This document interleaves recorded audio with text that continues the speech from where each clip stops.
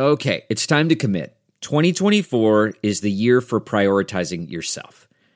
Begin your new smile journey with Byte, and you could start seeing results in just 2 to 3 weeks. Just order your at-home impression kit today for only $14.95 at Byte.com. Byte clear liners are doctor-directed and delivered to your door.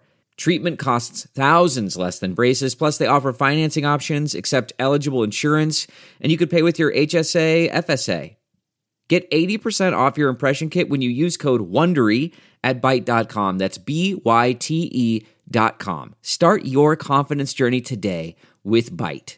Delve into the shadows of the mind with Sleeping Dogs, a gripping murder mystery starring Academy Award winner Russell Crowe. Now available on digital. Crowe portrays an ex-homicide detective unraveling a brutal murder he can't recall. Uncovering secrets from his past, he learns a chilling truth. It's best to let sleeping dogs lie. Visit sleepingdogsmovie.com/Wondery to watch Sleeping Dogs, now on digital. That's sleepingdogsmovie.com/Wondery.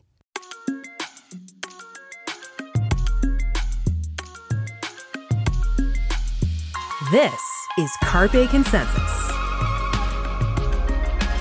Join hosts Ben Schiller, Danny Nelson, and Cam Thompson as they seize the world of crypto.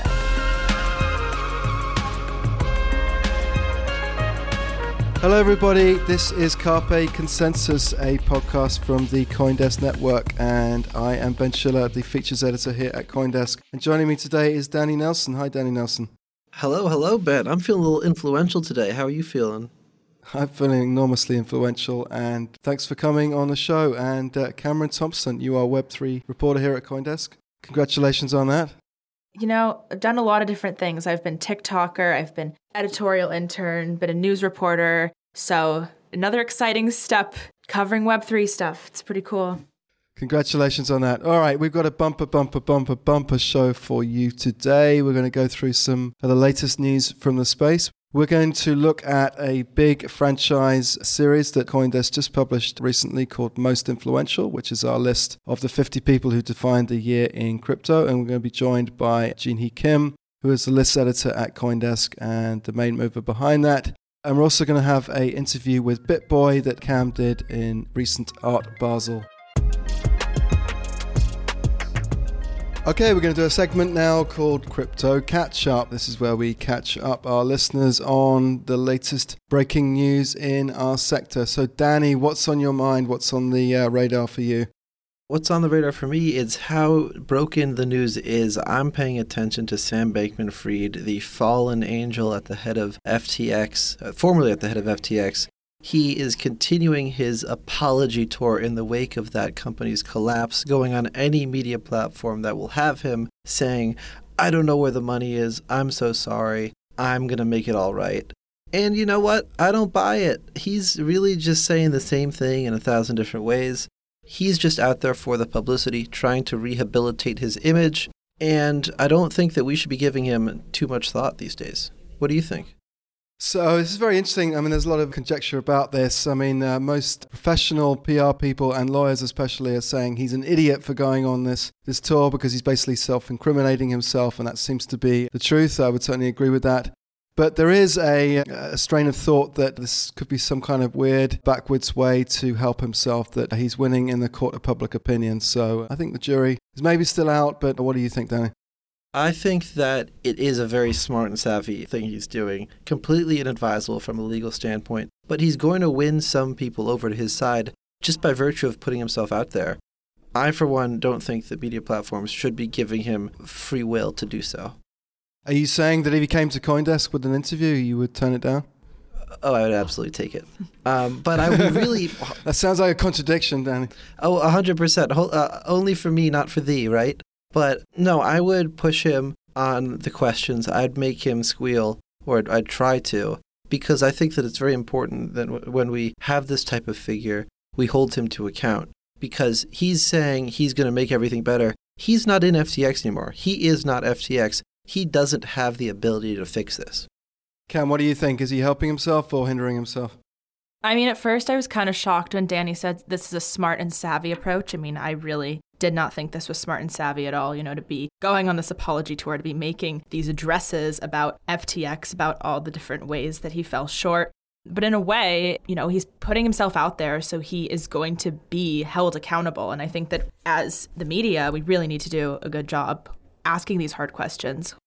The thing that stands out to me the most is the fact that he's been invited to speak on Capitol Hill, and he's saying he's not ready to do so. Why is he saying that? Why is he willing to talk to anyone in the media that wants to have him, but he won't go on Capitol Hill? Because if he goes on Capitol Hill to a hearing, he's under oath. And that has a little bit more legal implications than just spouting off on a podcast. So I think that tells you a lot right there. Yeah, I agree with that. I mean, I was just going to chime in and say the fact that he's willing to do Twitter Spaces with BitBoy, but he's not willing to go under oath to Capitol Hill says a lot. I like the explanation that SBF is suffering from a psychological condition known as main character syndrome. And this is the idea that if you're used to being in the limelight, as SBF surely was, then, when you're falling out of the limelight, you're doing anything to get back into it. So this isn't really about an apology tour. This isn't really about FTX. This isn't really about some clever, PR maneuvering. This is really about somebody who's in love with the image of himself in the media and being in the media and can't stay away from it. And that seems to make a lot of sense to me. It's basically a vanity tour rather than an apology tour. Okay, so in recent news from NFT land, basically the same thing as the metaverse, but where I spend most of my time.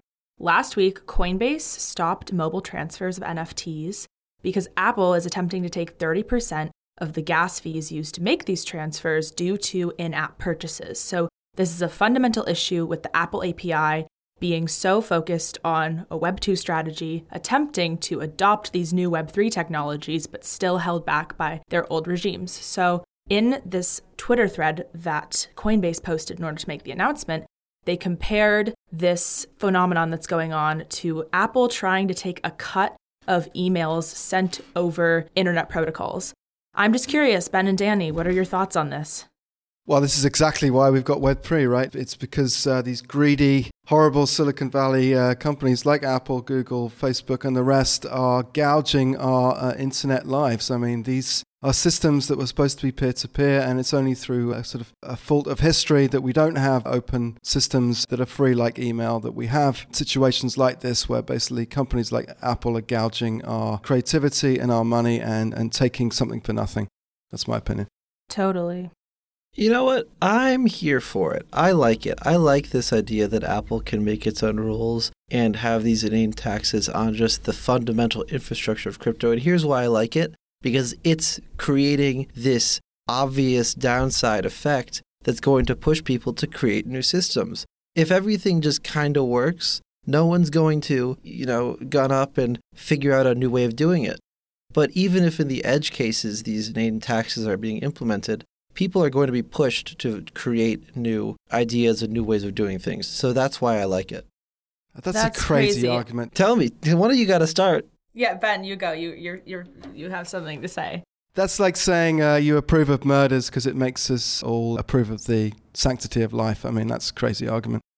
I think that because Apple is acting in such a way that it is, we're going to have people pushed to create new systems that are outside of it. And that's the whole point, right? Like, we shouldn't have to rely on Apple to have these systems, and we do, and we're only upset because we still subject ourselves to the Apple ecosystem. So if we realize that the Apple ecosystem is as crazy as it is, then we're going to have to think, well, why don't we have a better way of doing it? And that's what people are going to have to figure out. I mean, yeah, people might have to go figure that out, but in the same way, we're looking at these different Web3 native protocols being developed when at the same time, a lot of these Web2 brands are stepping into Web3. And I think that we're moving to a place where we need to decide which approach we're going to take. If we're going to be Web3 native with different types of products, or we're going to be Web2 and Web3 focused. So having those Web2 companies adopting Web3 strategies. And I think that this Coinbase halting their NFT transfers is a perfect example of where Web2 companies trying to adopt Web3 strategies is going wrong. Well, Coinbase is a Web2 company. It's not a Web3 company. Coinbase is an entity that has a board that is fully corporatized. And the fact that the NFT transfers are really just gas fees, because this is not NFT sales, I mean, that just focuses the limelight on the fact of the on-chain transfer. But I think that this is a good thing because it's going to force people to realize, like it's forcing you guys, should we subject ourselves to Apple? And if the answer is no, well, then what's the alternative? Let's go build it. One other thing maybe we should mention here is that, Apple, Facebook, Amazon, these are all companies that are Web 2, but they're also listed on Wall Street. And, the investors on Wall Street, the fund managers and so on, are crying in the ears of these executives, telling them to make as much money from us as possible. And so Apple, in a way, is, it's beholden to Wall Street and it has to do these things. It might not be anything to do with Web 2 or Web 3. It might be to do more with fund managers on Wall Street, telling these companies to gouge as much money from us as possible.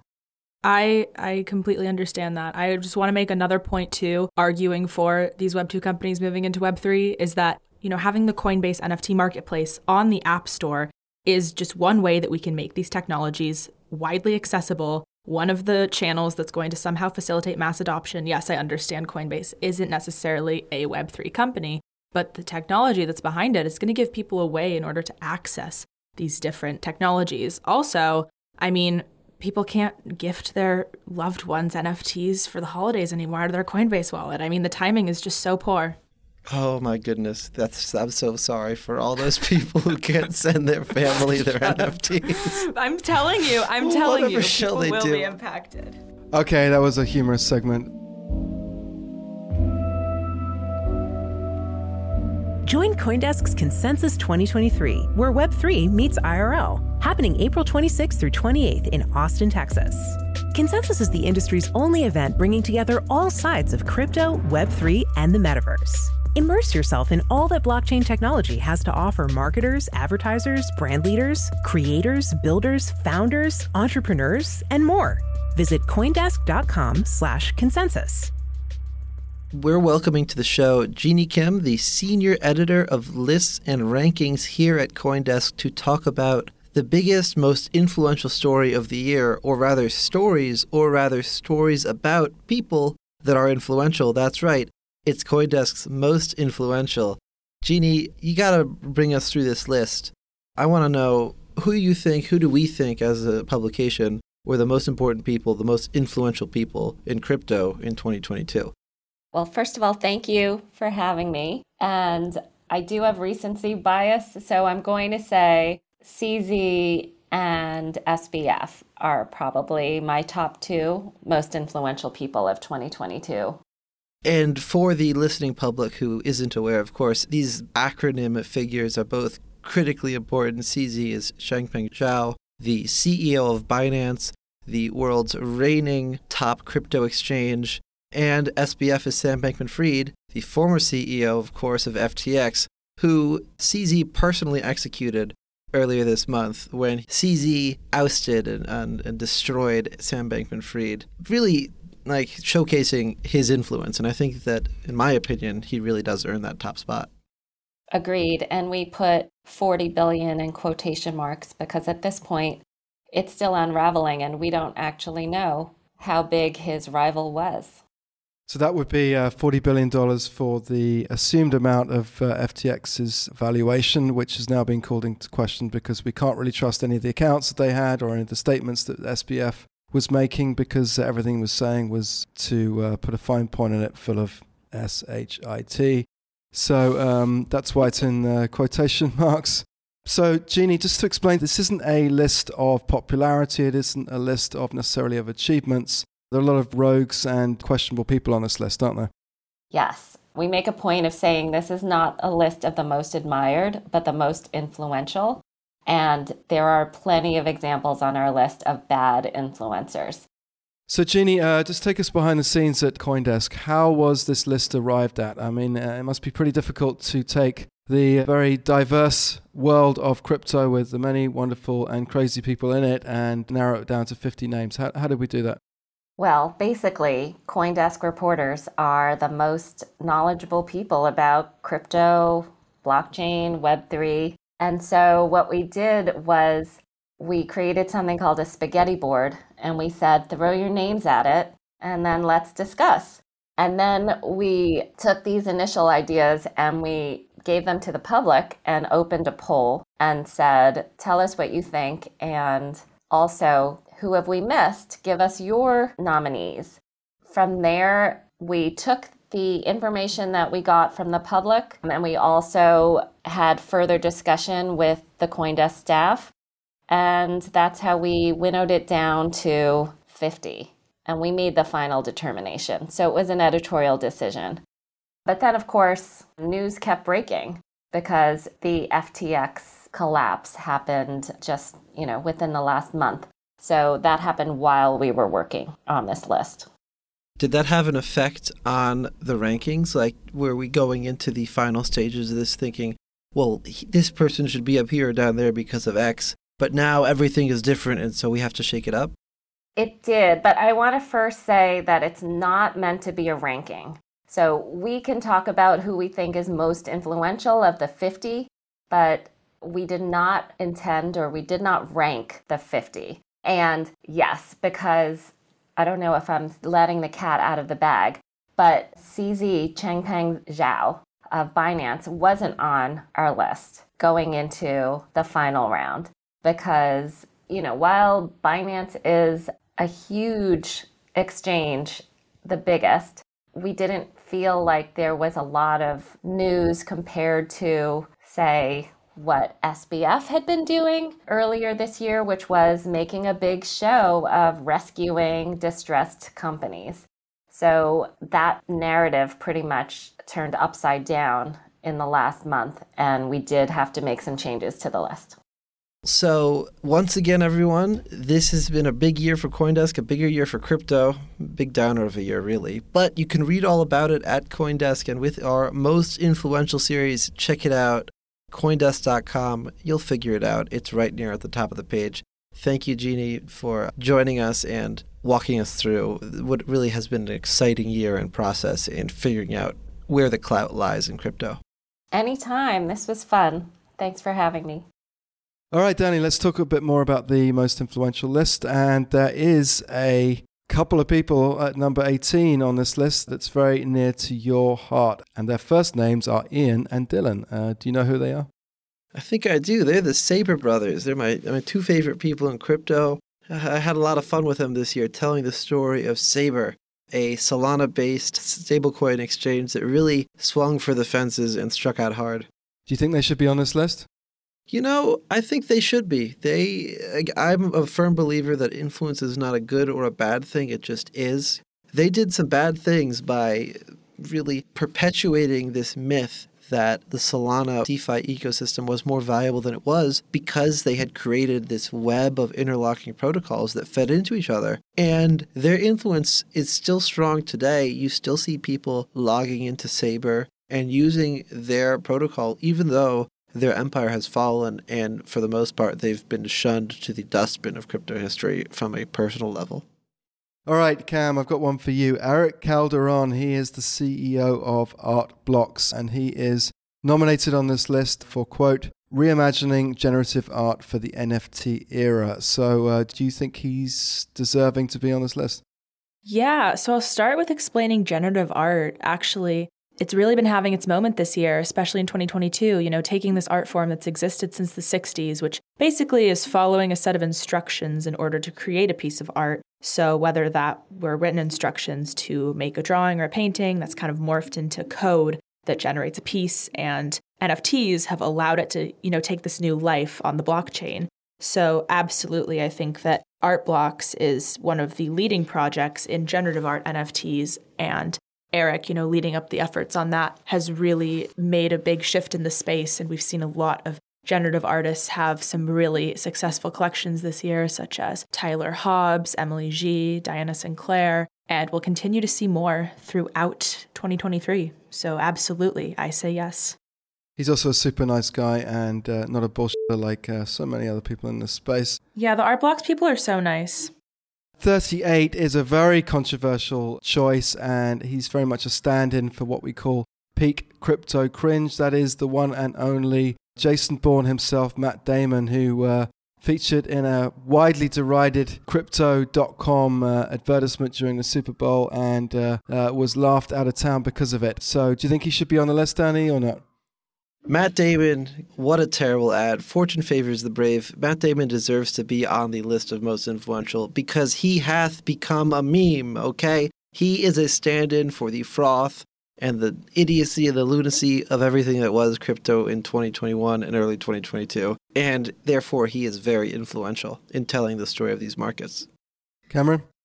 No, I don't think so. First of all, what did he do? He was just in a commercial. Becoming a meme, he didn't have any action in that.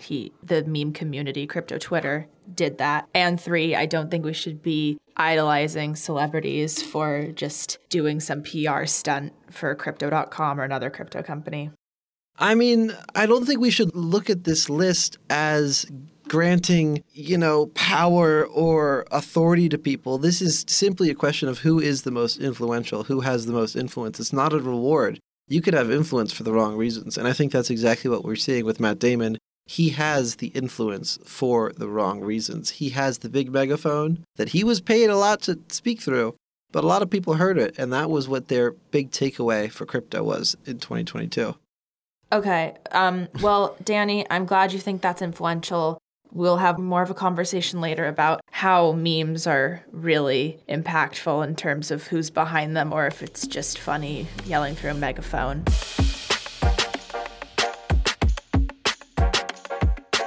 All right, guys, welcome back to another Cam's Corner. This is where we talk about culture, crypto, NFTs, Web3, metaverse, all things in my area of coverage. And today we're going to be talking about a very interesting interview I had last week in Miami. So I was down at Art Basel for the week, and a couple days leading up to the main art event, I was at Decentral, which is a Web3 conference. And I got the chance to interview Ben Armstrong, aka BitBoy Crypto, who is a crypto influencer, content creator. He's been big on TikTok, Twitter, YouTube, and most recently, he's been pretty vocal in the SBF case and the fall of FTX. So he posted on Twitter 24 hours before I touched down in Miami that he planned to host a Twitter Spaces with SBF and that SBF had agreed to this plan. And this is a bigger part of SBF's media apology tour, going around and taking these interviews and putting himself out there in a time when most people in a situation would just be completely hiding from the public eye.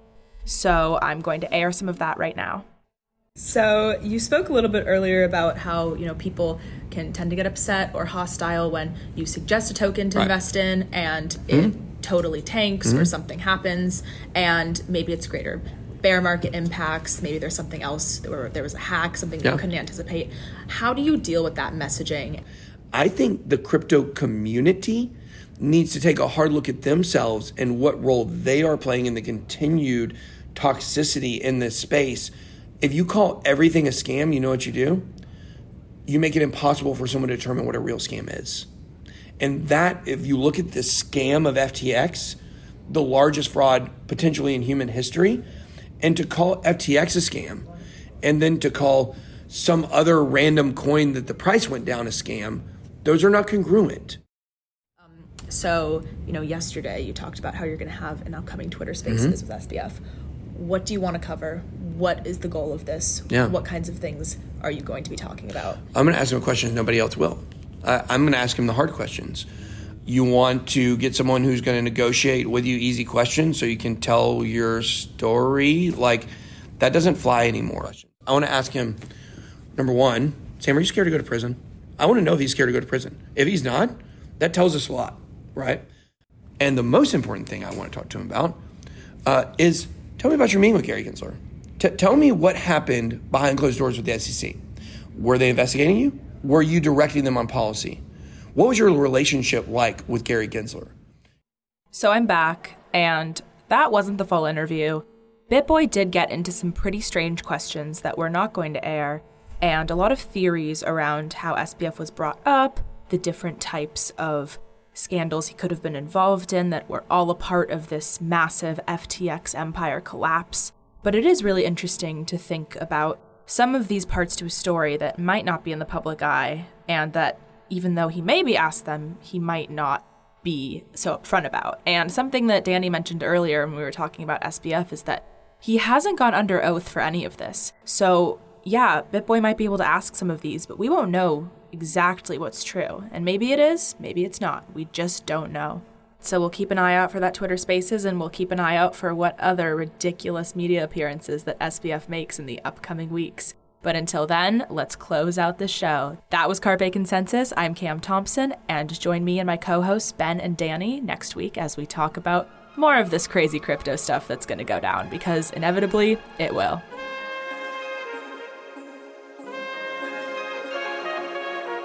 Carpe Consensus is a CoinDesk production. Executive produced by Jared Schwartz and produced and edited by Eleanor Paul.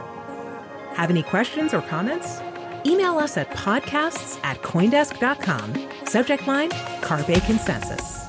Thanks for listening, and see you next week.